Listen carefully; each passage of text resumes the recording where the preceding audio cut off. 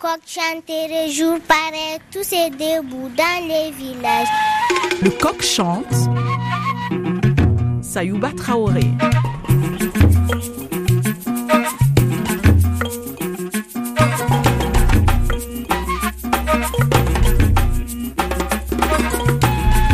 Aujourd'hui, dans le coq chante, nous allons vous parler du rôle de la filière forêt-bois dans l'atténuation du changement climatique.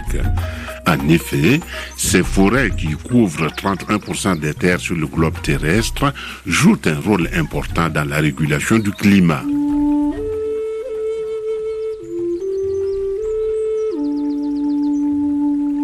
Le tout est parti des accords de Paris issus de la COP21 en 2015. Cet accord, approuvé par l'ensemble des 195 délégations représentant leur pays, définit un cadre mondial visant à éviter un changement climatique dangereux en limitant le réchauffement de la planète à un niveau nettement inférieur à 2 degrés et en poursuivant les efforts pour le limiter à 1,5 degré. Covid-19 et mesures gouvernementales obligent. C'est au téléphone que nous avons interrogé Jean-Charles Bastien, spécialiste en biologie intégrée pour la valorisation de la diversité des arbres et de la forêt Centre-Val de Loire à l'Institut national de la recherche pour l'agriculture, l'alimentation et l'environnement. Avec un certain nombre de collègues, ils viennent de publier un ouvrage de synthèse sur ces questions. Oui, enfin nous avons été nombreux à contribuer à cet ouvrage qui a mobilisé l'intervention d'une quinzaine d'experts de INRAE, l'IGN, l'Institut géographique national, et donc en particulier son département d'inventaire forestier national, et puis l'Institut technologique FCBA, forêt, cellulose, bois. Et comment vous avez fait travailler tous ces chercheurs-là ensemble ? L'objectif de ce travail, qui a donc réuni et fait travailler ensemble tous ces chercheurs, vient d'une initiative du ministère de l'Agriculture, qui lui-même a été la conséquence des accords de Paris, je pense, de la COP 21. Vous savez que ces accords de Paris visent une neutralité carbone à l'échelle planétaire en 2050. Et parmi les leviers pour capter le carbone de l'atmosphère, ceux qui sont en particulier émis par un certain nombre d'industries, eh bien, le ministère de l'Agriculture et de l'Alimentation a voulu préciser comment les forêts pouvaient capter ce carbone. Non seulement en quantité, mais comment on pouvait améliorer la fonction de capture du carbone par les forêts françaises. D'où cette étude qui a été donc demandée. Donc vous avez étendu la gamme en parlant de filière forêt-bois. Absolument. Parce que, évidemment, il y avait deux grands objectifs dans cette étude. C'est comment préciser les chiffres correspondant au puits de carbone, c'est-à-dire à la fonction fixatrice de la forêt. C'est quand même un problème un petit peu compliqué à calculer. Et puis, le deuxième problème, c'était de voir comment, en aménageant la forêt, on pouvait améliorer cette fonction de puits de carbone. Alors, au niveau de la forêt elle-même, finalement la forêt, son rôle de puits de carbone se découpe en grosso modo deux grands compartiments. La forêt sur pied, d'une part, et puis la forêt produits qui sont issus de la forêt. Arbre mon ami, je t'ai pris dans mes bras, j'ai pleuré avec toi, tu es mon frère de sang. Le problème ici, c'est ce que les scientifiques appellent l'effet de serre. Et le premier responsable de cet effet de serre et donc du réchauffement climatique, c'est le dioxyde de carbone. La forêt couvre une vaste superficie sur Terre, c'est à peu près un tiers des surfaces terrestres.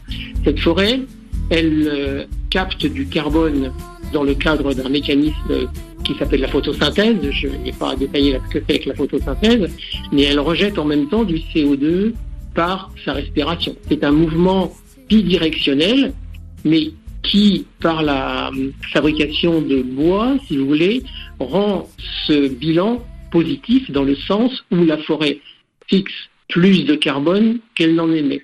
Le problème, c'est que la quantité de CO2 augmente de manière inexorable dans l'atmosphère sous l'effet de, on pourrait dire, deux grands facteurs, qui est premièrement la diminution de la surface forestière à l'échelle de la planète.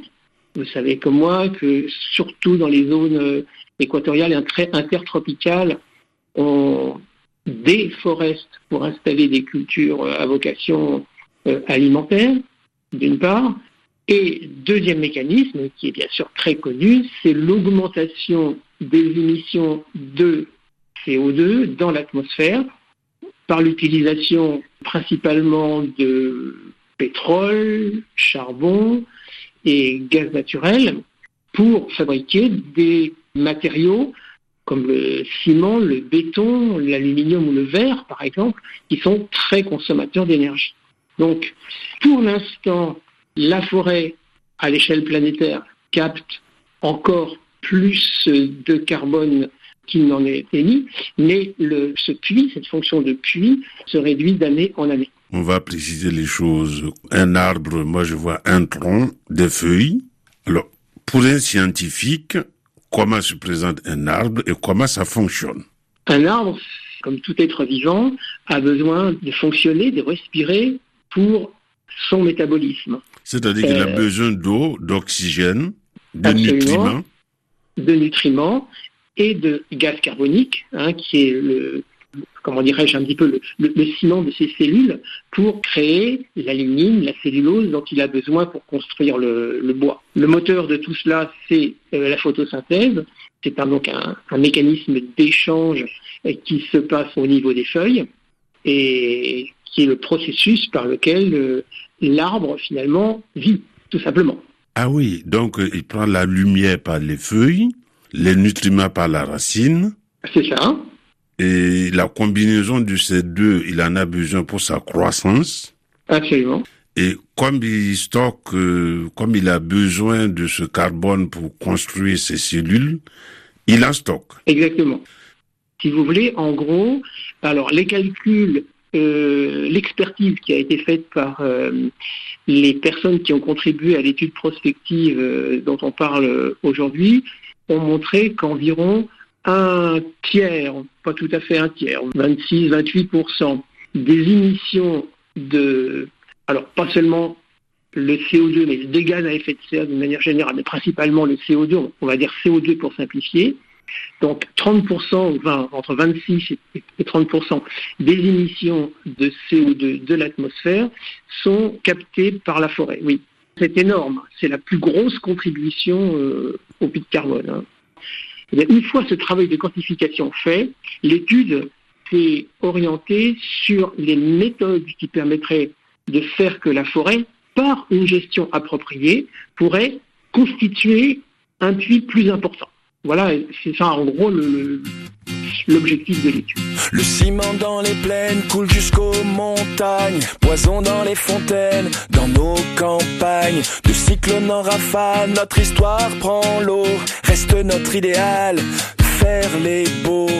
Quand les chercheurs parlent de la filière forêt-bois, cela concerne un grand nombre d'acteurs.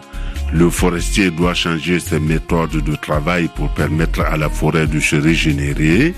L'exploitant forestier doit faire évoluer ses méthodes de travail et les techniques utilisées. Et en bout de chaîne, le citoyen doit changer ses méthodes de consommation des produits bois. C'est ça. Votre rôle en tant que consommateur, par exemple, c'est d'utiliser plus de bois plutôt que du plastique, de l'aluminium ou du béton, qui sont les matériaux qui réclament le plus d'énergie pour être mis en œuvre. Le bois est comparativement un matériau dont la mise en œuvre est très peu énergivore. Outre son stockage, le fait qu'il soit très peu énergivore pour être mis en valeur contribue aussi à améliorer le rendement de la forêt vis-à-vis de la captation du carbone. Et c'est réutilisable, le bois? C'est exactement ça. Le bois, il peut avoir une vie qui est longue, voire très longue, si on s'en réfère aux bois qui ont constitué les charpentes de Notre-Dame, par exemple. Le carbone stocké dans ces bois, il a été stocké pour 500 ans à peu près. Mais une pièce en bois qui a une fonction de structure, par exemple, une fois que son usage est passé, peut être réutilisée pour faire des panneaux de particules qui eux-mêmes ont une durée de vie bien plus courte, et ces panneaux de particules, en fin de vie, peuvent être brûlés. Donc, effectivement, la réutilisation des bois est un facteur très important. Le problème, c'est comment vous arrivez à entraîner les forestiers dans cette histoire, parce que il faut bien que ce soit mis en application, toutes vos études. Alors, c'est une très bonne question et qui fait l'objet de beaucoup de débats en ce moment entre différentes tendances, sans porter de jugement, hein. Certains forestiers sont partisans du ne rien faire, c'est-à-dire la forêt, et pourquoi pas la forêt en libre évolution, donc sans intervention. Elle vit sa vie, capte du carbone, capte beaucoup de carbone. Pourquoi intervenir en forêt alors que ce que l'on réclame de la forêt en ce moment, c'est essentiellement capter du carbone. D'autres, et je pense qu'ils ont aussi raison, disent la forêt, c'est capter du carbone, mais c'est aussi produire du bois dans l'industrie, et donc des emplois ont besoin. Continuons à gérer cette forêt.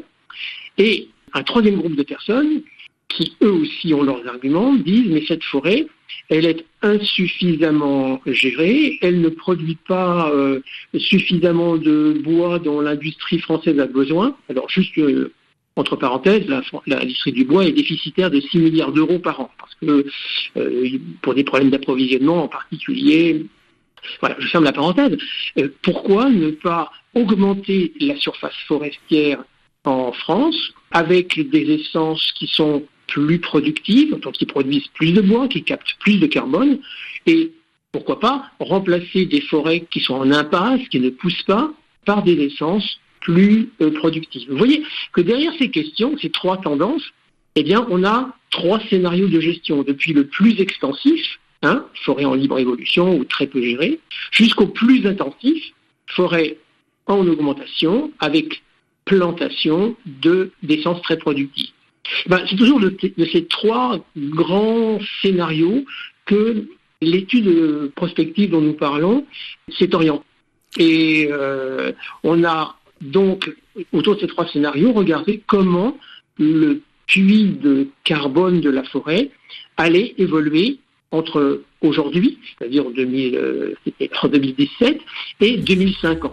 2050 étant la date à laquelle les accords internationaux prévoient la neutralité carbone à l'échelle planétaire. Puisqu'il faut changer les choses, oh, ça, citoyen, il est grand temps qu'on propose un monde pour demain. Ah, parce que vous avez commencé vos travaux en 2017. Voilà, on a commencé nos travaux en 2017. On a rendu les travaux en 2017 et on les a un petit peu peaufinés par la rédaction de cet ouvrage, donc en 2020. Le résultat, il est un petit peu décevant parce que finalement, quand on regarde ces trois scénarios, on s'aperçoit qu'à l'échelle 2050, eh bien, les trois scénarios sont équivalents. Le puits de carbone de la forêt va augmenter, mais il n'y a pas d'avantage pour l'un ou pour l'autre.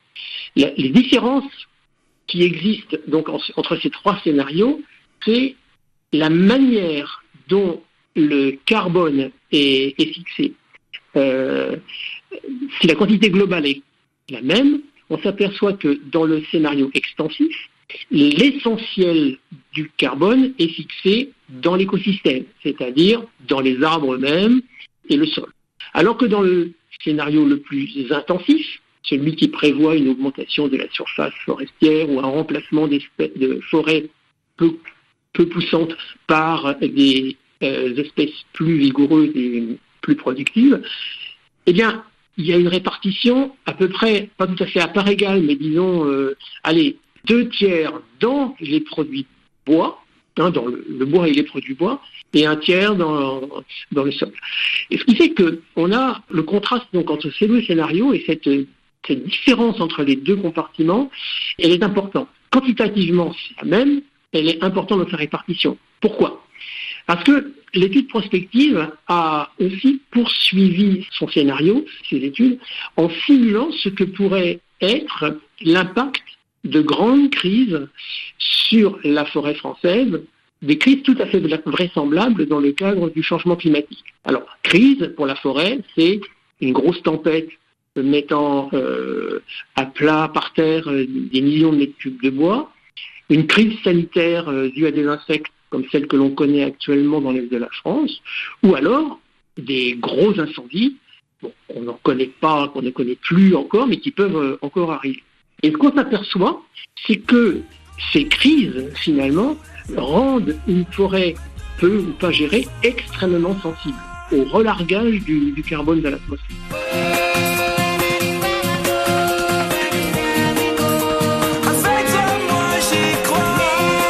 Si j'ai bien compris, vous avez fait votre travail de chercheur, vous avez imaginé les différentes possibilités, et chaque possibilité avec ses avantages, aux décideurs publics maintenant d'entrer en action.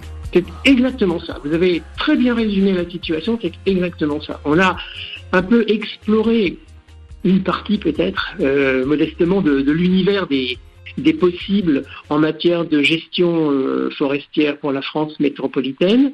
Et c'est aux décideurs d'adopter une politique publique qui convienne finalement au mieux au territoire. Parce que, au fond, aucun de ces trois scénarios ne s'appliquera à l'ensemble de la forêt française, vous l'avez compris. Parce que chaque région a ses spécificités. Absolument. Chaque région et même chaque micro-région, chaque commune, par exemple, qui est propriétaire d'une forêt, peut avoir des objectifs de gestion qui lui sont spécifiques. Et je pense que le scénario extensif, celui qu'on appelle médian, c'est-à-dire la dynamique territoriale, ce que l'on fait aujourd'hui, et puis le scénario intensif, ont leur place.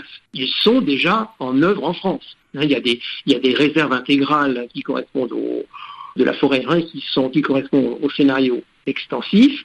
Et puis vous avez à côté de ça, on regarde ça en miroir, j'allais dire, la forêt de Nouvelle-Aquitaine, des Pins-Maritimes, qui est déjà et depuis un siècle, dans un scénario intensif. Après, c'est effectivement, tout est une question de curseur pour nos décideurs. Où place-t-on le curseur du scénario intensif par rapport au scénario extensif et au scénario médian? Je vous remercie. À cause de vous, maintenant, quand je serai en forêt, je vais regarder ça autrement. Voilà. Admirer surtout un arbre. Un arbre, c'est une architecture qui, à chaque fois, est une source d'admiration. Quand on commence à regarder ça un petit peu près, effectivement, on ne cesse pas de regarder les arbres. Ah oui, mais c'est pas comme en ville où on n'a que des platanes partout. La forêt, il y a beaucoup de choses. ce que vous appelez le ressourcement. C'est une autre question dont on débattra peut-être, si vous voulez, c'est les arbres en ville sont finalement une source énorme de biodiversité. C'est un autre problème. D'accord, je vous remercie. Au revoir, monsieur. Nous étions en compagnie de Jean-Charles Bastien, spécialiste en biologie intégrée pour la valorisation de la diversité des arbres et de la forêt à l'Institut national de la recherche pour l'agriculture, l'alimentation et l'environnement, qui nous expliquait le rôle et l'importance de la filière forêt-bois dans l'atténuation du changement climatique. Il y avait aujourd'hui à la réalisation Eva Piedel, au micro Sayouba Traoré. Pour retrouver cette émission, RFI.fr. Pour nous écrire, lecoqchante@rfi.fr. Et vous pouvez également consulter notre page Facebook Le Coq Chante. Si vous aimez cette émission Le Coq Chante, on vous conseille de vous y abonner en recherchant Le Coq Chante dans votre application favorite de podcast. Et si vous voulez nous encourager, mettez-nous 5 étoiles et laissez-nous un commentaire.